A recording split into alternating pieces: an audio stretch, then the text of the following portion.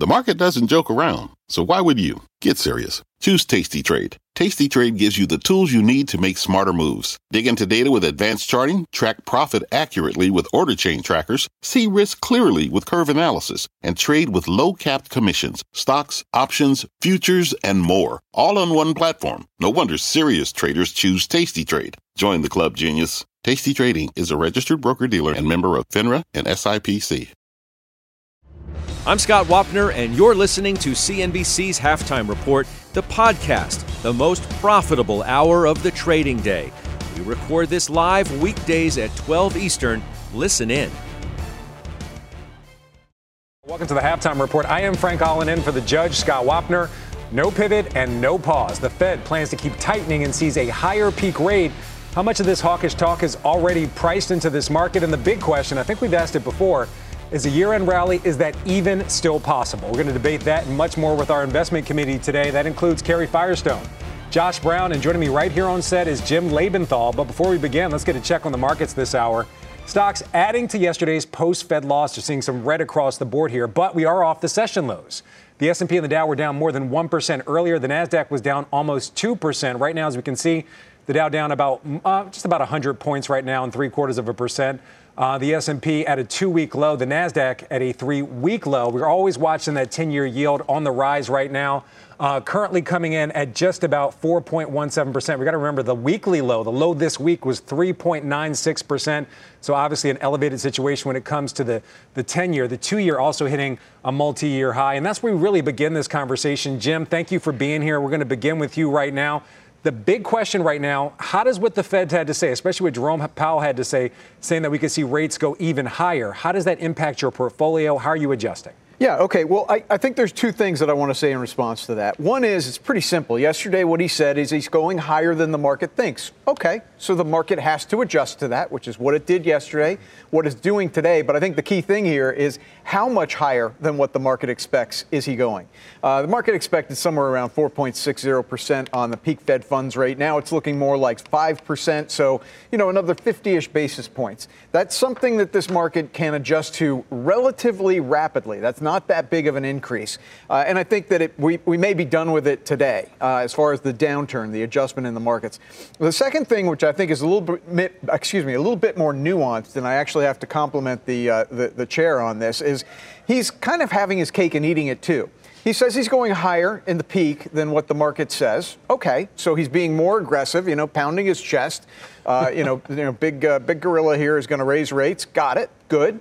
Not letting up on inflation. But when he said he's slowing down, or he didn't say this, right? I'm inferring a little bit. He said there may be a time, which is kind of a wink and a nod, that they're going to slow down the rate of these rate hikes. I think what he's doing, I said this yesterday, I think he realizes that the CPI is not accurately capturing what's going on in inflation. It's lagging. We see a lot of things coming down, whether it's used cars, whether it's freight costs, whether it's actually rents. And the CPI just is lagging. He knows that, but he has tethered himself and the Fed to the CPI. By going a little slower, it gives him some wiggle room here to wait and see if the CPI catches up. Now, I know I'm doing a lot of inference there. Yeah. I could be wrong, but that's what I believe. That's what you have me here for, Frank. So Farmer Jim, that is why we have you here. Carrie, I'm going to come over to you. I know you're already looking at your portfolio in light of Jerome Powell's comments. I'm just going to read them for our audience just to clarify. He says, incoming data since our last meeting suggests that the ultimate level of interest rates will be higher than previously expected. Carrie, how are you adjusting? Well, one of the comments that he's made consistently is that, we're not over yet. We're on it. We're not giving up. Not these exact words, but you get the impression that he both wants his audience to understand that they are driven by one mission to bring inflation down, and they don't really care about anything else. So one thing that they obviously are not concerned about is a recession, and it might be a recession that affects a lot of different kinds of companies. For us, we have a combination of stocks that are better in environments where there's faster growth and economies are booming, and those stocks that are better in defensive positioning.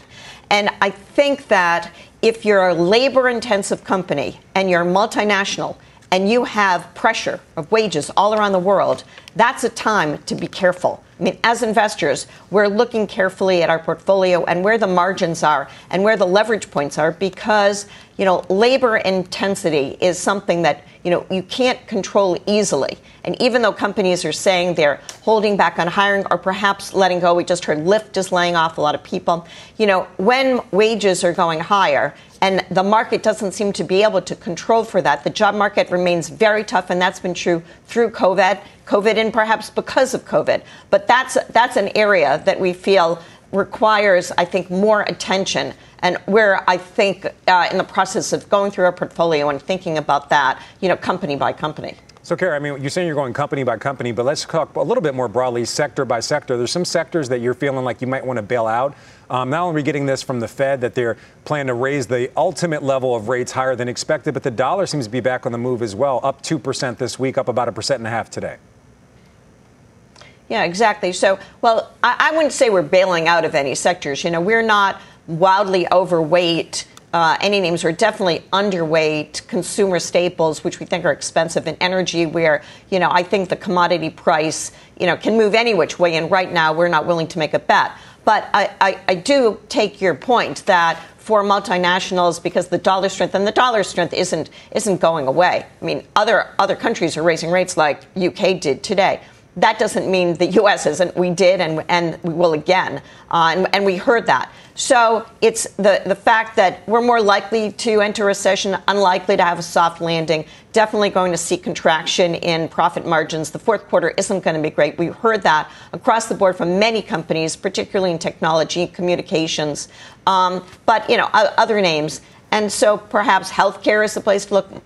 Maybe financials, certain types of financials could see a push because of interest rates. But yeah, it's not easy. This is a minefield out there, and going in too early because you think the stock's down is meaningless. The stock can go down further. Yeah, for everybody at home, by the way, Josh Brown is expected to come. I think he's having some technical difficulties. I know his absence is conspicuous, a silence at least. I'm not hearing him chime in. Before we get to our halftime headliner, Jim, I want to ask you, what's your take on energy? Best performing sector today. We're seeing a stock like ConocoPhillips, 52-week high, and expectations of higher energy prices, especially with the diesel shortage here in the United States. Yeah, first off, I miss Josh. Where is he? But I'm happy to be on with you and Carrie. Look, energy is something that I believe in quite strongly right now. I've got twice the market weight in the portfolio that I run in energy. Frankly, this supply-demand imbalance is just going to go on for quite some time. We've been papering it over with releases from the Strategic Petroleum Reserve that simply can't continue for very long and are not going to continue for very long. And we've had a temporary decline in demand from China COVID shutdowns that I don't know how long they're going to last, but I don't think they're going to last forever. The bottom line is there's demand for more barrels of oil and BTUs of natural gas than is currently being supplied in the globe. So something's got to give. You got to have supply coming up. And for those people who are saying, well, maybe the war in Ukraine, maybe something will be negotiated, Russian barrels will come on back on the markets. Not so fast. That's not so easily done. It's easily said, not so easily done. Once production is shut in, it's hard to get it going back again. So I see this not as a trade, but as something for the next year or two. We're going to make some money, all of us, in the energy sector. All right. Carrie mentioned energy. I wanted to get your take, Jim. But right now, ladies and gentlemen, welcome to the show. Downtown Josh Brown. Technical difficulties have been resolved. Josh, always great to see you. I like the look you got going on here today. More importantly, how do you think the markets look? And after what Jay Powell said, the ultimate level potentially higher, what's your view on what's going to be happening for the rest of this year and also what we're going to see in December? That's a lot of questions. How much time do I have? You. Hey, we spent a lot of time on this show over the last few years debating one specific topic, which was whether or not the rest of the market would be okay if the gigantic NASDAQ tech stocks didn't hold up or sold off. And we now have an answer to that question. And the answer is yes. When you look at the market cap losses for Amazon, for Microsoft, for Meta, these numbers are absolutely gigantic. And yet, if you have a portfolio of stocks that's not just FANG, not just NASDAQ gigantic company, there really are a lot of constructive charts, a lot of sectors and sub-industry groups that look absolutely fine. And so I think we could put that question to bed. For me, the story of 2022, at least so far, and we're most of the way through, is the resilience of the stock market in the face of 400 basis points worth of tightening, and a lot of really, really rough geopolitical news. And I think you have to stand back and you have to say, look, if the S&P goes out where it is for the year, we'll look back on this and say it was a pretty lousy year, both for stock investors and for bond investors. However, the wheels did not come off, and there were a lot of places that you could be and do okay. And so one of the big themes, I think, going into the end of the year is that you really want to stick with what's worked. I just don't see any kind of huge reversal in some of the hardest hit areas. I think we'll have some tax loss selling in November and in a lot of December, and maybe some of these names can bounce. But, but Josh, the story, I think, selling, continues the way it has been. Do you think we can see a year-end rally? That was one of the big questions that we're really launching this show with today after what we're hearing from Powell. Is there potential? Is a door open for a year-end rally? Well, you're not going to see tax loss selling for the mutual funds because they're done. So that'll be a retail phenomenon. I don't think it will be enough to derail the potential for a year-end rally. Because why are markets down so much? Because people have already sold. Like, let's not act like stocks go down and then people sell. Stocks go down because people are selling. So I don't like that. It's a little bit of an Ouroboros argument, the snake eating its own tail. I would not use that as an excuse to sit this out. Seasonal patterns are on your side. The election cycle, this is the sweet spot right here. I think a lot of that stuff is really big and can overwhelm the desire of 10 million people to take some tax loss harvesting in a portion of their portfolio. But that's not going to be the thing that derails us. Is it all priced in? What all priced in? Just everything you mentioned, all these different factors. What's all? Higher levels from the Fed, stronger dollar, weaker earnings. I mean, I can keep going. All right, listen. Powell said something yesterday that I thought was really interesting. He said it during the presser, not during the statement. He was talking about how in the past there was a phenomenon where the Fed would tighten and then you would get financial conditions tightening, and then there would be an impact on the economy that stemmed from that. And obviously there's some lag in there. What's different now is that the market tightens, front-running what the Fed's going to do. The Fed does it, and the market had already gotten there. And then the Fed talks, and maybe the market has to go the next step. But we're having this really interesting thing where the 2-year is leading the way. The Fed is chasing it. It's a market expectation thing. But I think right now we're in a place where we've just digested 75 basis points after 75 basis points after 75 basis points. I think that's done. Okay. So I understand we could be at a 5.5% 10-year. I get it. It's possible. But I think what the Fed really wants to do is not have all that tightening and then throw it out the window by being overly dovish. And I think mission accomplished yesterday. So, look, the market's not that bad right now. We're still digesting a very big rally over the last couple of weeks. And apart from those FANG names, really, it's not that bad. Josh, making up for lost time. While me and the audience Google Ouroboros, I don't even know what that means still. I'm going to try to figure that one out. That was like a Police song, Josh. That was like Sting. I mean... Well, we're all Googling, Josh. That was high level, my friend. Yeah, that was. Seriously. I'm going to bring in our halftime headliner. I go deep tracks on the Police. I see. Speaking of high level, we're bringing our halftime headliner, Seth Carpenter. He's the chief global economist at Morgan Stanley. No one better to bring in on a day like this. Seth, great to see you. Great to see you too, Frank. Thanks for having me. So I think it's fair to say you're a Fed insider, spent 15 years at the Fed. Just give us your quick take on what you heard from Jerome Powell yesterday and how you see it impacting the broader markets. Yeah, so lots of things. There was an attempt to try to reinforce a message he'd given before, which is we want to raise rates as much as necessary to bring inflation down. The more subtle part of the message was, but it's going to take some time for us to get there, and we're willing to sort of be a little patient. So he said, yep, the peak rate could be higher than what they thought in September. But he also said they're going to be recalibrating how big those rate hikes are going to be. And I think the other guests sort of detailed that really well. For me, the other interesting part was in their statement. They said that they want to tighten policy to be restrictive so that inflation gets back to target. But then they said over time, and I think it's fair to ask, what does over time mean? And the last time they did their own projections, over time meant at least 3 years for inflation to get back to their target. And so I think they are trying to be clear. They're serious about tightening. They're serious about bringing inflation down. But I also think they're trying to be clear. They're not trying to crash things so that everything comes down next year. They want to squeeze things enough so that we get the slowdown, but then they're willing to let that slowdown happen over a long period of time. Yeah, it sounds like you're doing a little bit of inference yourself, Seth. We got a lot of inference going on today. As you mentioned, the Fed says its main goal is reduce inflation to its target of 2%. Last time we checked, it's at 8.2%. So what do you think that means for December? You've seen these tea leaves many times before. Are we seeing 50 basis points in December or 75? I think you have to keep that debate alive. Our baseline view is 50, but that baseline view is very much predicated on the data we get tomorrow. So we get non-farm payrolls tomorrow. We're looking for about 180, so to step down below 200,000, so to continue that downward trend in non-farm payrolls that we've seen all year long. And then we'll get another one before December. We'll get the November report at the beginning of December.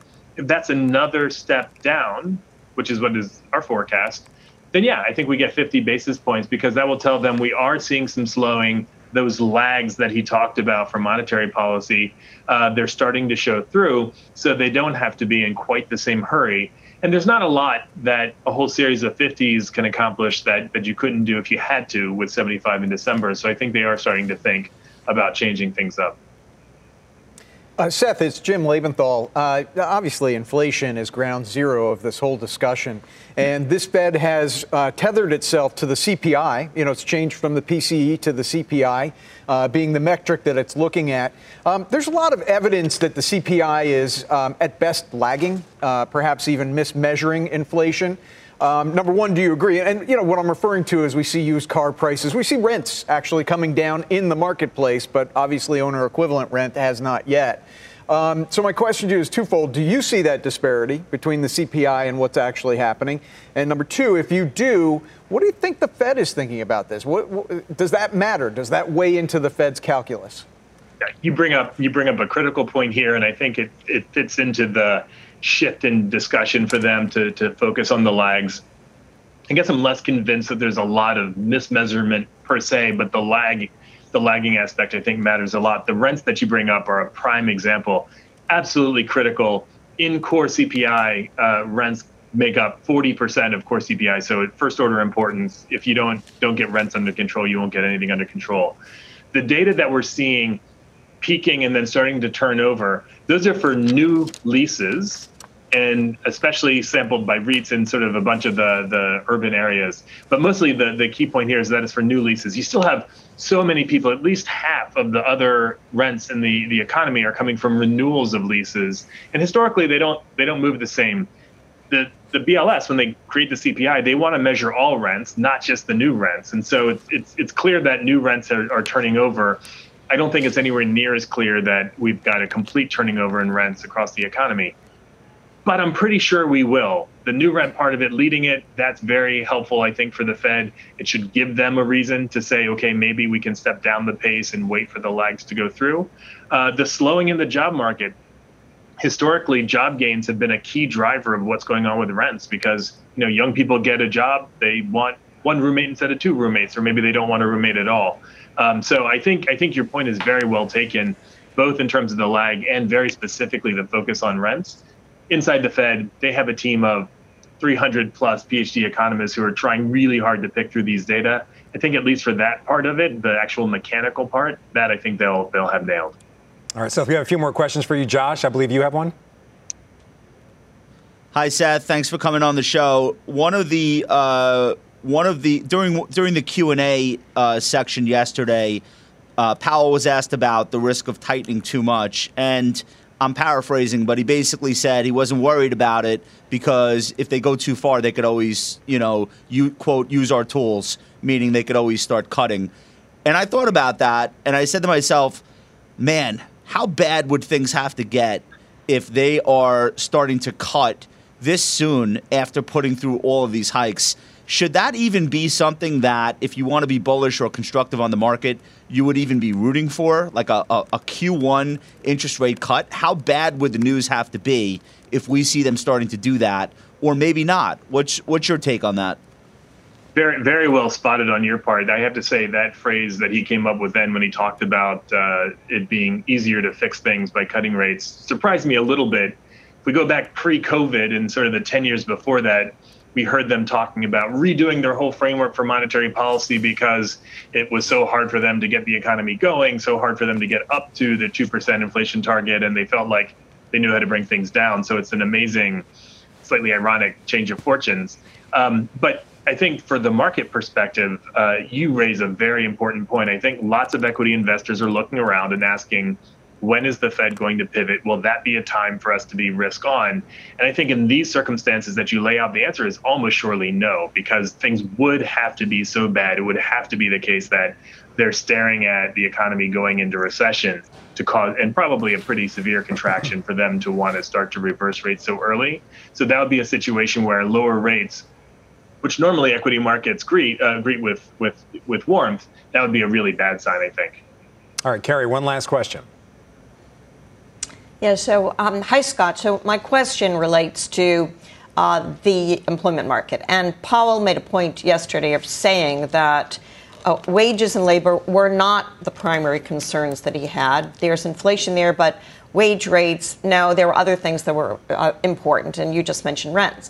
But isn't it true, however, that when you have unemployment as low as it is in this country, that all those employed people compete for housing, whether it's housing that they buy or housing that they rent?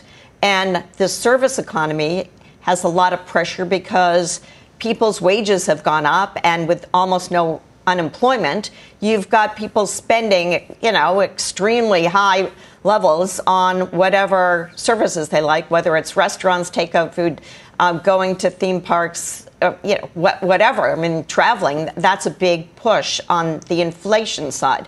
So until we get more signs that employment is coming down, and we've heard it from tech companies, and very little of it, right, from service companies, although we just heard Lyft. I mean, that's a service. So I'm wondering how you feel about these interconnected pieces of labor and where there might be some breaking points that could move toward lowering inflation on that side.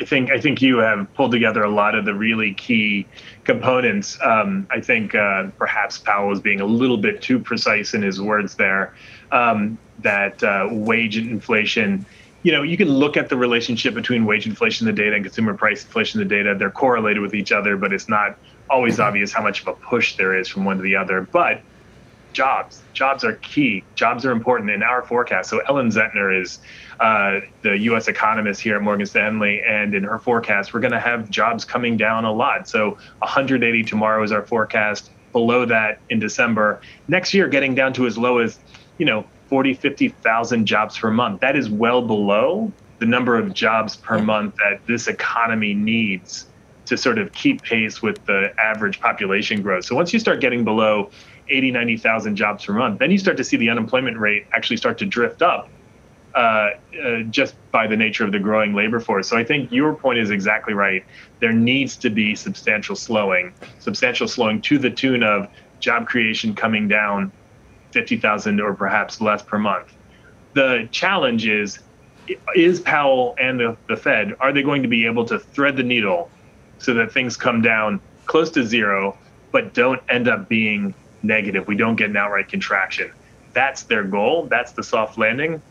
My personal view is that there's a path there. It's possible, but it will take really, really careful planning on their part and a fair bit of luck. All right, Seth, I'm listening to what you're saying really quick. We always want to make news here on Halftime. Thanks. So 2 really quick questions. Are you changing your base case for the U.S. economy to very narrowly avoid a recession? And also, do you know what Ouroboros means? Still trying to figure that one out. Excellent. So I'm going to punt on the second question. And I will say we're sticking for now with our base case that the U.S. economy slows a lot, but just skirts going into recession.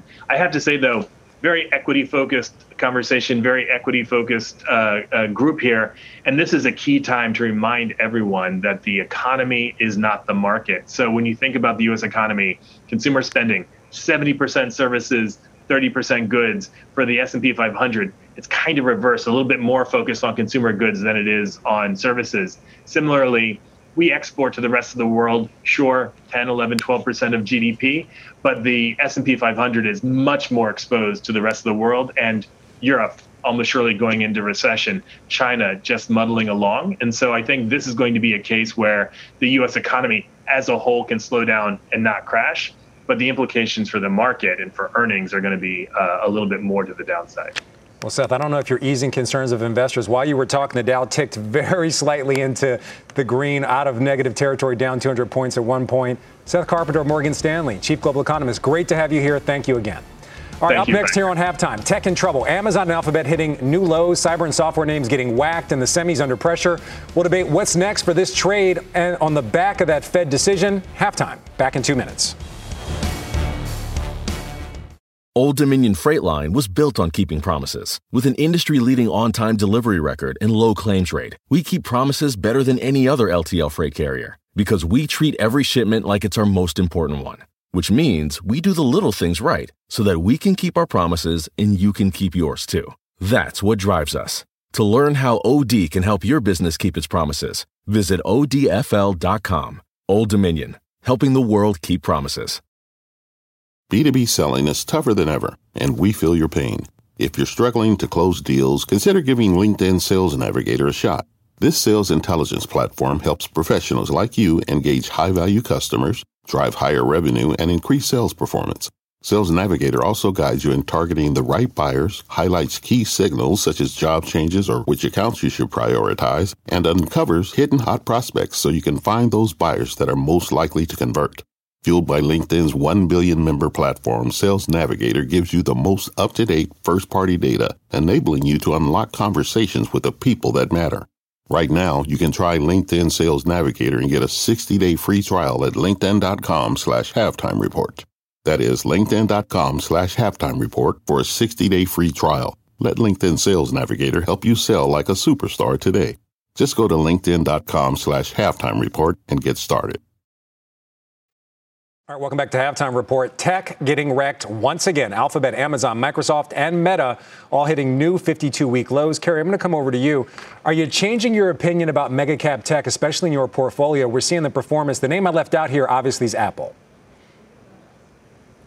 Right. You know, Apple is holding up very well, and it's been an amazing performer relative to the other big techs, down about half the amount that are 50% less, anyway, than technology as a whole. The others, they've got self-inflicted wounds. Meta might be selling at 10 times earnings, but the amount that they're spending has really scared investors. The same is true in ways at Google and at Amazon. Heavy spending and pressure on advertising has hurt those stocks. It's unclear about where the consumer is going over the next Christmas season and into the beginning of the year. So we've stuck with these stocks. Our overweight is limited on a couple of them. We are underweight on others. So it's a portfolio move. You know, we have a diversified portfolio. We have names that are very defensive in different sectors. These have not been good stocks. They've not been the place to be, as Josh pointed out. I mean, the market has moved well without them, and we would hope that at a value that investors find attractive, whether it's 16 times earnings for Alphabet or 10 or 11 without the cash for Meta, there are bids and people start to buy them again. But yes, there's been a problem with rotation and margin compression. So let's see how the next couple of months play out. Josh, coming over to you about cloud and cyber. We're looking at Fortinet today, down double digits after a really strong report. Billings guidance a little light. What's your view? I know you own CrowdStrike.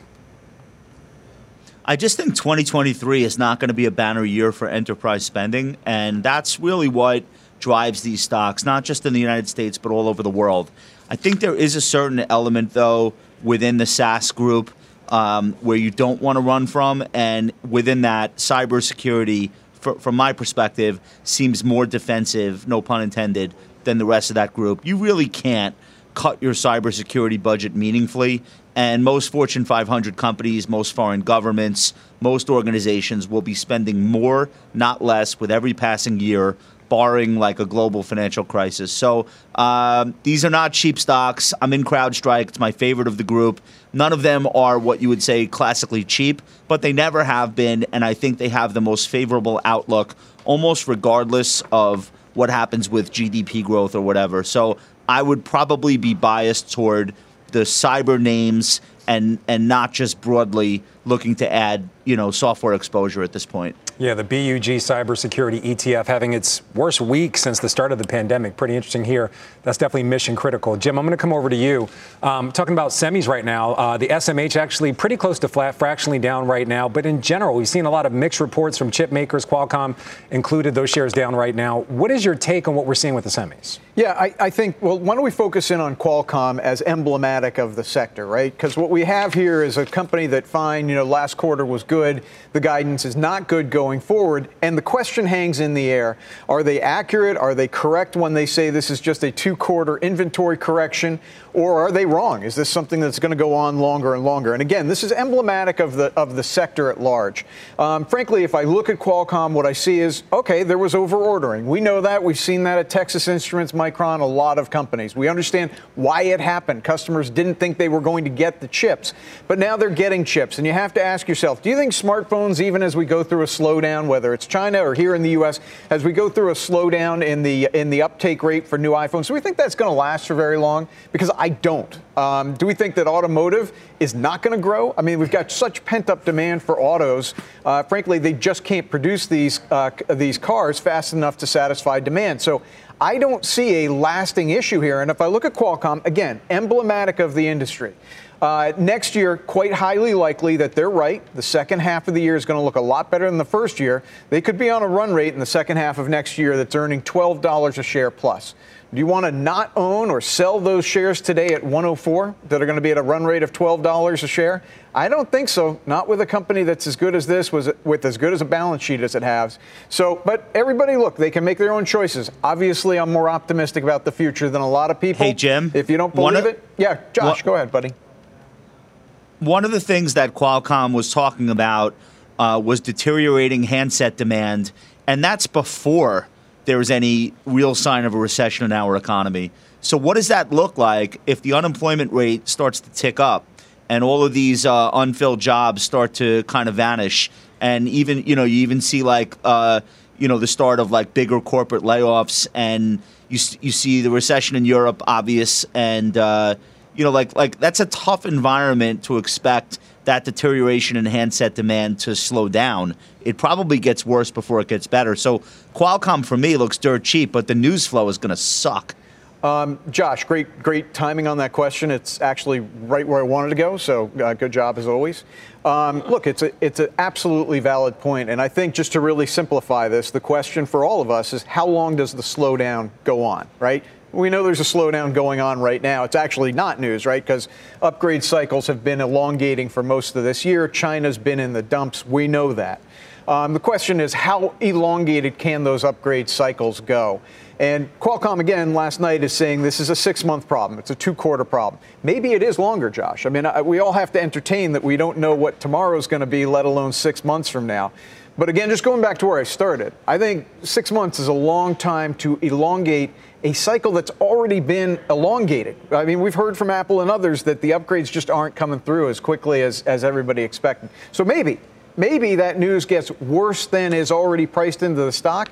But I do believe at this price, there's a heck of a lot of bad news priced into this stock. My opinion only, Josh. All right, Farmer Jim, very optimistic. Not even mentioning the slowdown in growth from the hyperscalers that are also weighing on these chips. I like your optimistic spirit, Jim. All right, coming up on halftime, energy, the top performer today with one big oil stock hitting all-time highs. The committee debates whether the run can continue and the top plays in the group. That's coming up on halftime. Stay with us. What does it mean to be rich? Maybe it's less about reaching a magic number and more about discovering the magic in life. At Edward Jones, our dedicated financial advisors are the people you can count on for financial strategies that help support a life you love. Because the key to being rich is knowing what counts. Learn more about our comprehensive approach to planning at edwardjones.com/findyourrich. Edward Jones, member SIPC. Welcome back to Halftime. I'm Bertha Coombs with your CNBC News update at this hour. North Korea fired 3 more missiles, including an ICBM, late last night after launching nearly 24 rockets over the past few days. The tests prompted the Japanese government to activate its warning systems. North Korea says the demonstration is in response to large-scale joint military exercises between the U.S. and South Korea. The suspect who violently assaulted Paul Pelosi with a hammer last week was in the U.S. illegally, according to immigration officials. David DePape, a Canadian citizen, has an expired temporary visitor visa and has been in the country since 2008, according to records. DePape could be deported back to Canada by ICE, but would complete a sentence here first if he is convicted of any crimes. And NBA Commissioner Adam Silver says he will be meeting with Kyrie Irving to discuss Irving's decision to post a link to a film containing conspiracy and anti-Semitic material. Irving defended tweeting a link to the film last week, but has since pledged to work with the Anti-Defamation League and donate $500,000 to combat hate speech. Frank? All right, our Bertha Coombs. Thank you for those headlines, Bertha. All right, turning our attention back to the markets, the energy sector outperforming today. It's now up 63% this year. Josh, you own the IEO, the U.S. oil and gas ETF. Yeah, I think I'm sticking with this through at least the end of the year. This is just one of those areas of the market where it's very under-owned.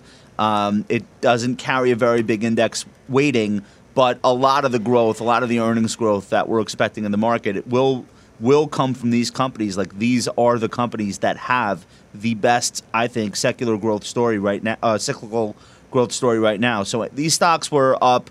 The energy sector, S&P energy sector, was up 25% in October alone. This has just been like a runaway train. And I think one of the things that you start to see toward the end of the year, a lot of active managers who missed the rally or were underweight and, feel as though, I don't want to say window dress, but feel as though they really need to get with what's going on. You will see them adding to these names and probably not selling them. So barring any kind of wild move to the downside in the price of crude oil, which I suppose is possible, I don't see why these stocks would lose their bid. You look at, some of the earlier earnings reports coming out in the group. I'm in Cheniere Energy, LNG. They just reported they did $8-point-something billion in revenue versus $3-point-something billion in the same quarter a year prior. You're not getting that in tech. You're not getting that kind of growth anywhere. So I'm sticking with the names, and I think they'll continue to work. Yeah, something certainly to watch there, Josh. By the way, ConocoPhillips hitting a 52-week high. Energy, the best performing sector today. All right, turning our attention to streaming. It's been a pretty rough year for those streaming stocks. We'll debate the new era of ad-supported plans that are starting to roll out. And is now the time to be adding some of those names to your portfolio? Halftime. We'll be right back. Much more coming up. All right, welcome back to Half. Streaming stocks getting slammed this year, and today Netflix rolls out its $7 per month ad-supported membership tier. This comes a month before rival Disney Plus starts its first ad-backed plan for $8 per month. Josh, you own Netflix. This thing's being called basic with ads. Basic's never really a good term these days. What do you think about what's happening? Yeah, I don't like being referred to as basic. I think the potential for this is being underestimated by Wall Street. And I think one of the reasons why is there's a little bit of like a disconnect between people who work in the asset management business and the rest of the consuming public. From the perspective of someone who is wealthy, time is money. They'll gladly trade money to have more time, and they don't want to sit through commercials, and they're happy to pay the full freight to continue their Netflix subscription without them. But that's not everyone. And in fact, in this day and age, that's not even most people. I think most people are happy to make that trade. And as a result, I think there's going to be a lot of uptake for both Disney and Netflix's ad-supported version. We know from Peacock that people are happy to pay the lower amount and live with the commercials. So we know it can work. So I think that there's going to be a decent reception. Netflix management was very wise to sandbag this rollout and not make grand presumptions or lay out impossible to hit targets. They said we're going to start very slow and we'll see what happens. The one headwind is that we're in the midst of an advertising slowdown just generally for all platforms. But if we're starting from zero in the case of Netflix, that's okay. It's not like they have a big market share facing decline. They could eat into the market share of other players if they execute. So I think this will go well. All right, Jim, really quick. You own Paramount. You also have exposure to Disney. What's your take on what we're seeing from Netflix? Yeah, my take, I got to make the comment at the industry level. The whole industry, we have those year-to-date numbers up right now as I'm speaking. The whole industry just stinks this year. And there's a reason for that. This is not a year in which the market is going to reward any investments that are being made for the future. It wants results right now. This industry is, for the most part, investing for the future. I know Netflix is the leader right now. However, having said that, this is a great time to sift through the rubble and see who the winners and the losers are going to be. I'm in Paramount and Disney. I've defended both names a lot. I think just on Paramount, since that's the more provocative of the names, you just have to admit it's put 11 million new subscribers in the first 9 months of the year. I'm not taking a shot at Netflix. I'm just saying that it's only added 1 million. One company's growing. You got to be with the grower. All right. Right now, Paramount Global, again, hitting a 52-week low, down about 5% right now. Important to note, Amazon Prime has football, too. That was supposed to be the advantage for companies like Paramount. So does Paramount. Yeah. All right, keep going. But Eagles on Amazon Prime tonight. Big Eagles fan. All right, coming up next, Mike Santoli joins us with his midday word, halftime, right back after this. All right, welcome back to Halftime Report. As you can see, markets off their lows of the session. And right now we're joined by senior markets commentator Mike Santoli. He joins us now from the NYSE with his midday word. Mike, great to see you as always. Yeah, Frank, thanks. So the market is put up a little fight here in the morning, and I think you could explain it in a few ways. One is it was not particularly overstretched to the upside, even if it had this 10 or 11% rally going into the Fed relative to how it felt back in the mid-summer rally. So it wasn't as much to give back, at least on the instinct. Also, as whipsawed as the markets were yesterday by that sense that maybe the Fed was giving a little bit of a daylight to the dovish side and then Powell taking it back, bonds have not had to reprice too radically relative to where they were before, right? We were already handicapping a 5%-ish Fed funds rate ultimately into next year. You had to nudge that up, but not terribly. And we're within the range, barely, but within the range when it comes to things like the 10-year yield still hovering a little below its highs, U.S. dollar index up, but also not at the highs from late September. So it's a bit tenuous, but the market seems like, aside from a downside retest in the NASDAQ 100, which remains the leadership in terms of weakness, the rest of the market is saying, okay, Powell says no soft landing. What kind of stocks might work if the landing is, if in fact the economy is not kind of succumbing as quickly as we think? So therefore, the industrial is doing okay and things like that in the cyclical area. Mike, I thought your midday word might have been premature today following Jay Powell, but thank you for that as always. Great to see you. You got it. All right, some big earnings after the bell. We're going to get you ready. That's coming up next on Halftime. All right, welcome back to Half. A number of key earnings after the bell, including PayPal. Carrie, you own it. Yeah, so PayPal will be an interesting case study here, and we hope it's on the good side. You know, consumer spending has remained reasonably good. E-commerce has come back from some of the lows following the pandemic. They have an activist investor. There's more cost control. They've talked about how they're getting expenses in line. And so we expect to see a reasonably good number. We don't have to have anything heroic. Just show some cost control on that e-commerce is growing, market share is holding in there or growing, and we should see a decent number from them. Josh, also Live Nation reports after the bell. You own it. Yeah, so they're going to put up explosive numbers year over year, but you got to remember they're lapping COVID stuff. So the street is looking for $1.05 in earnings, which would be up 452% year over year. Revenue $5.1 billion, which would be up about 90% over last year. Don't expect that to continue going forward, but I think the demand side has been great, and I'm looking forward to hearing what they have to say. All right, definitely some pandemic comps there. All right, final trades next on Halftime. Stay with us. All right, welcome back to Halftime. Before we get to final trades, we want to highlight a great cause by Josh Brown and his daughter ahead of Thanksgiving. Josh, tell us all about it. So last year, we put together 150 Thanksgiving meals. We adopted 150 local families on Long Island so that everyone could have a holiday meal. Long Island Cares is my partner on this project. They estimate there are 225,000 food insecure people on Long Island, 79,000 of whom are children. And that really pisses me off. And so instead of sitting around getting angry, I said, what can we do about it? This year, I turned the program over to my 16-year-old daughter, who is a junior in high school. She's running the whole show. She's got kids coming from all over Long Island to donate meals, and we're going to try to outdo what we did last year, in addition to raising tens of thousands of dollars. And Long Island Cares is super efficient. Every $2 they take in feeds one person for the day. It's remarkable how much they get done. So I'm really proud to be affiliated with the organization, and I'm mostly proud of my daughter Tara for running the operation this year, and I think we're going to make a really big difference. I want to say thank you to everybody who visited my blog page and took part in this or is planning to come out with a donated meal. It really means a lot to people, especially given what inflation is doing to household budgets this year. Thank you, guys. All right, Josh, really an outstanding cause, and thank you to you and your daughter, Tara. I think everybody in Long Island appreciates it. All right, we also want to highlight Kerry's new op-ed column on CNBC.com. The headline is, Stocks are being punished more harshly for missing Wall Street's expectations, what the numbers show. Go to CNBC.com/pro to read that op-ed from Kerry. All right, time now for final trades. Kick it off with you, Jim. You're here. What do you got? Real quick, Boeing. Things are turning around quicker than expected. Stock's where it was about 6 months ago, but things are a lot better than they were then. All right, Steve Weiss is somewhere here in that. All right, Kerry, over to you. Waste Connection, you're in the trash business, put up a good quarter. Sales up 18% on the back of an 8% plus price increase. Free cash flow went way up, and we think the stock has more upside. Josh?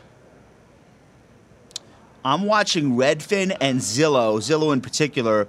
Both of these stocks have lost more than 80% of their market cap, and I'm starting to get very interested in seeing these start to bottom here. So I'm watching them. I haven't bought either yet. Just wanted to throw it on people's radars. I think it's way overdone. Got to leave it there. Josh, thank you. Everybody, thank you. That does it for halftime.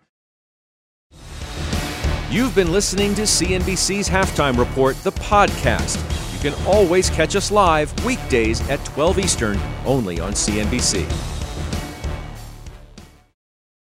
You seek the key, but first, you must learn the ways of precision, craft, and performance with Acura's all-electric ZDX. With a premium Bang & Olufsen sound system up to a 313-mile range and a Type S variant with an estimated 500 horsepower, the ZDX is their most powerful SUV yet.